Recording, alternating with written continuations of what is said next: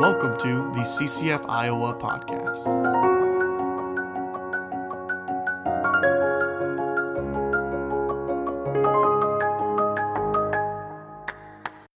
Hey there, and welcome back to the CCF Iowa podcast. I want to give you a forewarning here right off the bat that this episode is going to be a little bit different than a lot of the things that we've done. And if this is normally something that you listen to while driving or while multitasking, this is probably not the episode that you can do that. This episode is going to take some time.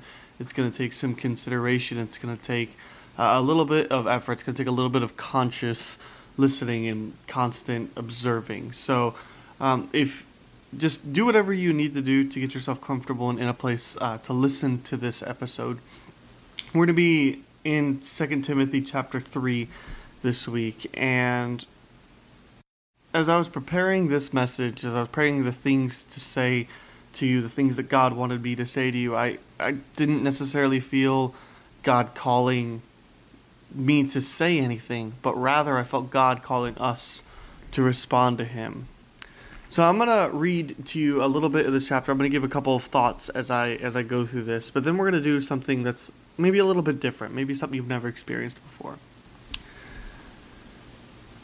2 Timothy chapter 3 starts off saying this: "But understand this, that in the last days there will come times of difficulty, for people will be lovers of self, lovers of money, proud, arrogant, abusive, disobedient to their parents, ungrateful, unholy, heartless, unappeasable, slanderous, without self-control, brutal, not loving good, treacherous, reckless, swollen with self-conceit, lovers of pleasure rather than lovers of God, having the appearance of godliness but denying its power. Avoid such people." Now, a way that preachers often refer to this passage is, it sounds a lot like today, doesn't it? And sometimes that's true, and I think right now it's true more than ever. I mean, I think there's a lot of evil in the world, and I think there's a lot of things that we could be doing better. I think there is a lot of what we see in the world, but I've seen so much of this come up since the coronavirus pandemic started than I have in a long time.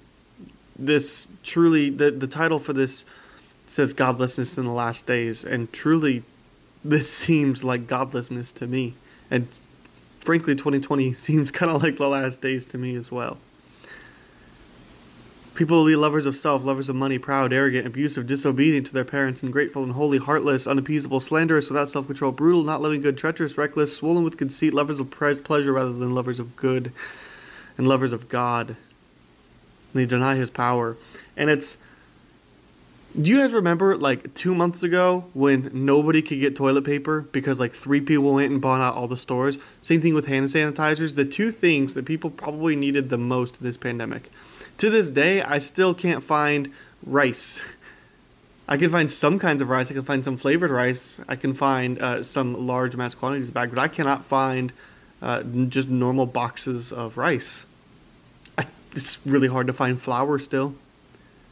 Meats are pretty plentiful where I'm at, but I know places that are practically completely out of stock.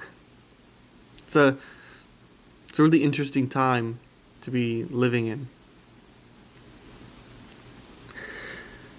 Paul goes on and he writes a little bit later. He says, "You, however, had followed my teaching, my conduct, my aim in life, my faith, my patience, my love, my steadfastness, my persecutions, my sufferings that happened to me in Antioch, at Iconium, and at Lystra, which persecutions I endured, yet from them all the Lord rescued me." Now, if this sounds a little bit familiar to you, it's because it is a little bit familiar thematically to 1 Corinthians, where Paul is saying that you should imitate me as I imitate Christ. Paul is saying, you have done this. You have followed the things that I have followed in Christ. And so you should continue to do so. Then verse 12 comes. "Indeed, all those who desire to live a godly life in Christ Jesus will be persecuted." See, the Bible, one of the things that people often get wrong about the Bible is that it never says that people who listen to the Bible and follow Jesus are going to have good lives. Rather, right here, it says the opposite. If you choose to follow Jesus, you will be persecuted. If you choose to follow Jesus, life does not just get easier. We have a word for in Christian culture of people who preach this message, of people that say that if you believe in Jesus, then you're going to be healthy and wealthy. We call it the prosperity gospel, and it's because it is the gospel of prosperity. It's not the gospel of Jesus Christ. And that's just not at all what any part of the Bible has said. Nowhere at all does it say that if you follow Jesus, that you will be successful in this life. No, it says that you will have eternal life. Verse 13 and 14 really hit me hard. It says, while evil people and impostors will go on from bad to worse, deceiving and being deceived, as for you, continue in what you have learned and firmly believed, knowing from whom you learned it. He goes on and he says, and how from childhood you have been acquainted with the sacred writings, which are able to make you wise for salvation through faith in Jesus Christ. All Scripture is breathed out by God and profitable for teaching, for reproof, for correction, and for training in righteousness, that the man of God may be complete, equipped for every good work. See, there's two parts to this. Verse 13 and 14 is an encouragement to persist. Paul is saying, continue what you have learned and firmly believed, knowing from whom you have learned it. And 15 and 7, I think, is the answer for how we're supposed to do that. Because Paul is talking about Scripture. And to Paul, Scripture is just the Old Testament. That's the only thing, because a lot of the books haven't been written or just letters being passed around yet. There is no such thing as a New Testament in Paul's time. It's being created, but they didn't know that they're creating this New Testament. They just thought that they were sending letters and encouraging one another. So all Scripture is breathed out by God and profitable for teaching and reproof, correction, and training in righteousness, that the man of God may be complete, equipped for every good work. Paul is talking about the New Testament, the Old Testament here, but we take the New Testament to be Scripture as well. That means that this 2 Timothy is also Scripture. And I think in this time of godlessness, I think we need a little bit more God time. I think we need a little bit more Scripture in our lives. So what I want to do is potentially introduce you to a way that we can pray through Scripture. It's a traditionally Catholic practice, and it's called Lectio Divina. Now, Lectio Divina is itself a Latin word, and the Latin means sacred reading or divine reading. And that's the idea of this, is we want to take what is a sacred reading and we want to read it in a sacred way. And so there's 4 steps to Lectio Divina. Each time I'm going to read a passage of Scripture. And the passage of Scripture that I've picked out is from Revelation 21. Now, it seems fitting if we're talking about the end times that we should talk about Revelation as well. But this passage to me is one that is very hopeful and one that is very inspiring. And when I think of the world, I think we need a little bit more hope. So I chose this passage for that reason. And this is going to be a little bit interesting to do this via this format. But what I'm going to do is there's 4 movements for this. In each movement, I'm going to read Revelation 21, verses 1 through 7. But each time I will give you specific guides. The first step is Lectio, which simply means read. And I'm going to walk you through that when we get there. And then the second one is Meditatio, which, you guessed it, means meditate. And so when we get to Meditatio, I'm going to give you some instructions on what to do. But then after that, we're going to do Contemplatio. Again, probably guessed it, means contemplate. I'm going to give you some specific instructions to walk through with that. And finally, we're going to end up with Oratio, which translates to speak. And we're going to do a little bit of thing with that. So this is going to be a little bit weird. There's going to be a lot of dead air, I promise. It's not an audio issue, it's an intentional issue, because I want you to spend some time with the Word. This episode in length may be a little bit longer than the ones that we've been doing, but a lot of it is going to be dead space. And I'm going to give you some prompts as I read these, and what I want you to do is to just take some time and really absorb this Scripture. So if you took my advice and you're not listening to this while riding in a car or something, if you're really taking the time to intentionally listen to this, then what I want you to do is find something that just makes you comfortable. Lay down on the couch. Maybe sit up on a couch. Get into bed. Put on a different pair of pants. Anything that makes you feel comfortable. I want you to turn your phone screen upside down so you don't get bothered by distractions. If there's any other screens that are on, go ahead and turn those off. Just free your mind and just be willing to sit for a minute. All right. Now I'm going to read these, and I encourage you to close your eyes and just reflect. So we're going to start here with lectio. Lectio, again, means read. And what I want you to do as I read this passage is simply listen. But when I say listen, what I don't mean is hear. There's a difference between hearing and listening. And hearing is simply absorbing the information that is coming, but not necessarily retaining it. Listening means truly absorbing it. Listening means taking to heart what is happening. Listening means paying attention to the words. Hearing is like skimming a conversation, skimming text. Listening is actually taking the time to read every single word and figure out just what is going on. So that's all I want you to do while I read this. And there's going to be a couple minutes of air, or dead air, and then I'm going to resume with meditatio. But Revelation 21 says this: Then I saw a new heaven and a new earth, for the first heaven and the first earth had passed away, and the sea was no more. And I saw the holy city, the new Jerusalem, coming down out of heaven from God, prepared as the bride adorned for her husband. And I heard a loud voice from the throne saying, Look, the home of God is among the people, and he will dwell with them. They will be his people, and God himself will be with them. He will wipe every tear from their eyes. There will be no more death, or mourning, or crying, or pain, for the old order has passed away. And God, seated on the throne, said, Behold, I am making all things new. Then he said to me, These words are trustworthy and true. It is done. I am the Alpha and the Omega, the beginning and the end. To the thirsty I will give water as a gift from the spring of the water of life. Those who overcome will inherit these things, and I will be their God, and they will be my children.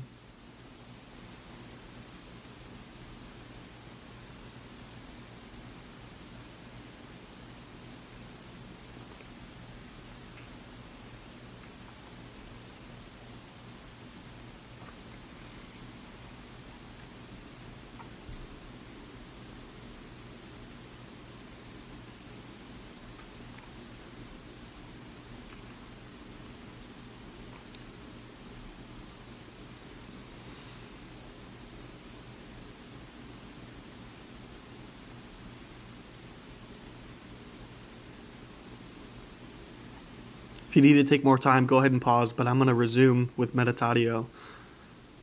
What I want you to do during this section as I read it is find a word or a phrase that is really calling out to you. Find something that is speaking to you in a way that only God can. Find something that feels divinely inspired, specifically for you right in this moment. Then I saw a new heaven and a new earth, for the first heaven and the first earth had passed away, and the sea was no more. And I saw the holy city, the new Jerusalem, coming down out of heaven from God, prepared as the bride adorned for her husband. And I heard a loud voice from the throne saying, Look, the home of God is among the people, and he will dwell with them, and they will be his people, and God himself will be with them. He will wipe every tear from their eyes. There will be no more death, or mourning, or crying, or pain, for the old order has passed away. And God, seated on the throne, said, Behold, I am making all things new. Then he said to me, These words are trustworthy and true. It is done. I am the Alpha and the Omega, the beginning and the end. To the thirsty I will give water as a gift from the spring of the water of life. Those who overcome will inherit these things, and I will be their God, and they will be my children.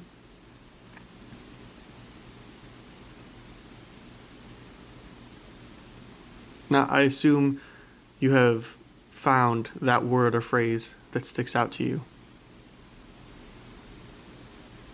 And if you don't, then maybe rewind, maybe listen again, maybe keep searching. But what I want you to do is I want you to write down that word or phrase, or I want you to say it out loud. Go ahead. I don't care who's around you. I don't care what your situation is. I want you to either write it down or to say it out loud.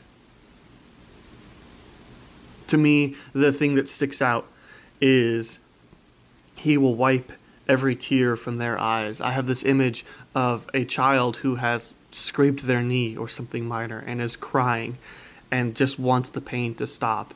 And along comes this father figure, and he bends down on one knee and he wipes away the tear from their eyes, and suddenly everything is okay. And that's the most powerful image that I get from this text. And it's a great reminder that right now there are tears, and there is hurt, and there is pain. And we don't ignore that. But we're comforted knowing that we have a Father who is going to take a knee and take the time to wipe the tears from each of our eyes. Now I'm going to read this passage one more time during this meditatio section, and what I want you to do is listen to the whole passage in light of that word or phrase that you have. Then I saw a new heaven and a new earth, for the first heaven and the first earth had passed away, and the sea was no more. And I saw the holy city, the new Jerusalem, coming down out of heaven from God, prepared as the bride adorned for her husband. And I heard a loud voice from the throne saying, "Look, the home of God is among the people, and he will dwell with them. They will be his people, and God himself will be with them. He will wipe every tear from their eyes. There will be no more death, or mourning, or crying, or pain, for the old order has passed away." And God, seated on the throne, said, "Behold, I am making all things new."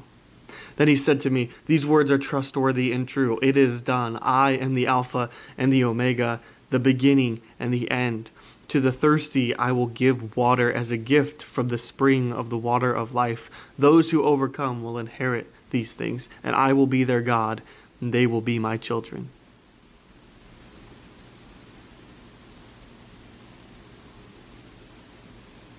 I hope that as I read that last time, that something spoke to you in a new way because of that word or phrase that you had in mind as I was reading that passage. And if you need more time, feel free to pause. But we're going to move on with contemplatio right now. Contemplation. And what I want you to do as I read through this passage again is I want you to think about that word or phrase and the thing that stuck out to you. And I want you to ask yourself the question, what is God trying to say to me? What is God trying to teach me through this passage? What is God placing on my heart?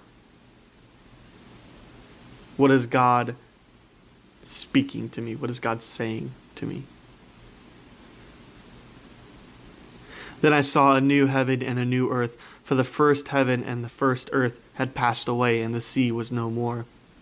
And I saw the holy city, the new Jerusalem, coming down out of heaven from God, prepared as a bride, adorned for her husband. And I heard a loud voice from the throne, saying, "Look, the home of God is among the people, and he will dwell with them. They will be his people, and God himself will be with them. He will wipe every tear from their eyes. There will be no more death, or mourning, or crying, or pain, for the old order has passed away." And God, seated on the throne, said, "Behold, I am making all things new." Then he said to me, "These words are trustworthy and true. It is done. I am the Alpha and the Omega, the beginning and the end. To the thirsty I will give water as a gift from the spring of the water of life. Those who overcome will inherit these things, and I will be their God, and they will be my children."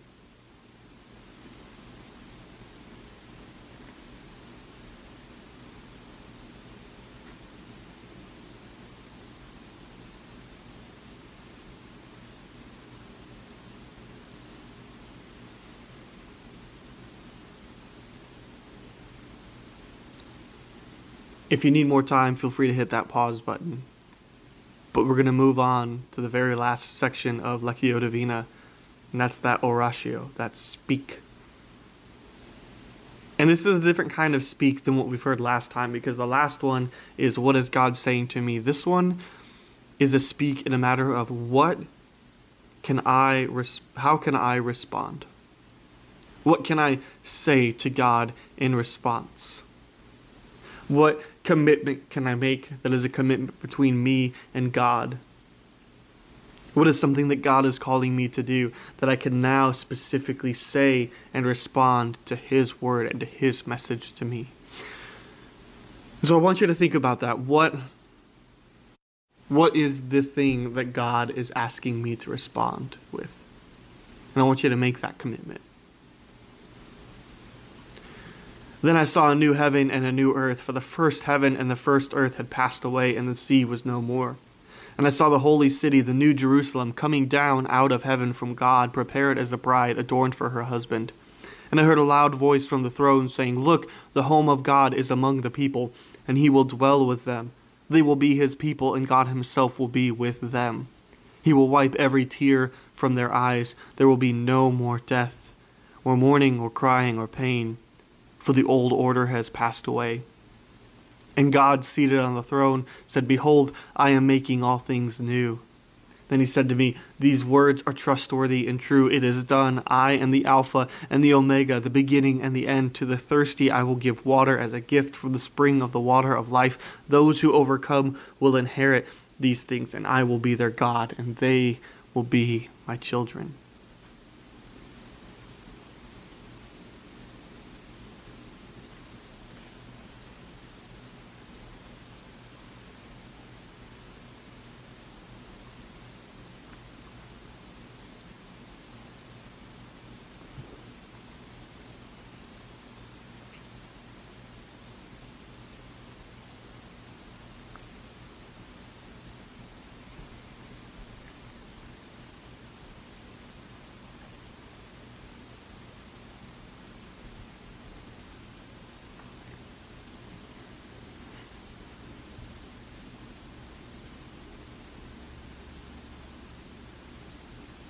I hope that God has put something on your heart today. I hope that he has given you something to think about. I hope that he's given you a message of hope. I hope that he's given you a duty. I hope that you had a really good conversation with God through Scripture. And I hope that you hold true to your commitment. Now, your commitment is just between you and God, but one of the things that the church should do the best is accountability. And I think it's something that we have such a great opportunity to do. So you have total freedom to keep this conversation between you and God to yourself. But what I want to challenge you to do is I want you to tell somebody. Tell your significant other. Tell your best friend. Tell your pastor, your minister. Heck, even email us. Send it to ccf.uiowa@gmail.com. Pick somebody that you know when you send that commitment that they're going to hold you to it. Or at least have the ability to hold you to it. And for the person that you do tell, if you choose to do that, make them hold you to it. Make them follow up with you on a regular basis. At least for a couple of weeks, or until your conversation and your commitment to God has reached a conclusion or a step forward, or whatever that commitment between you and God was. And so find somebody that you know will ask you, "Hey, how have you been doing with that?" Because here's the thing that I most fully and firmly believe about Scripture, that Scripture is not just meant for me, it's not just meant for you. Scripture is not meant for us to keep it to ourselves, but it's meant for us to share with others, and so is our experiences with God. And so through this process, we invite others into Scripture. We invite others into God's story. We invite others to help us live our lives in part of God's story. And so I leave you with that challenge. So go and be with God. Go and be the church. Hey, thanks for spending time with us today. If you have any questions about what you heard or any interest in learning more about CCF in Iowa, then please email us at ccf.uiowa@gmail.com, and we would love to get you connected.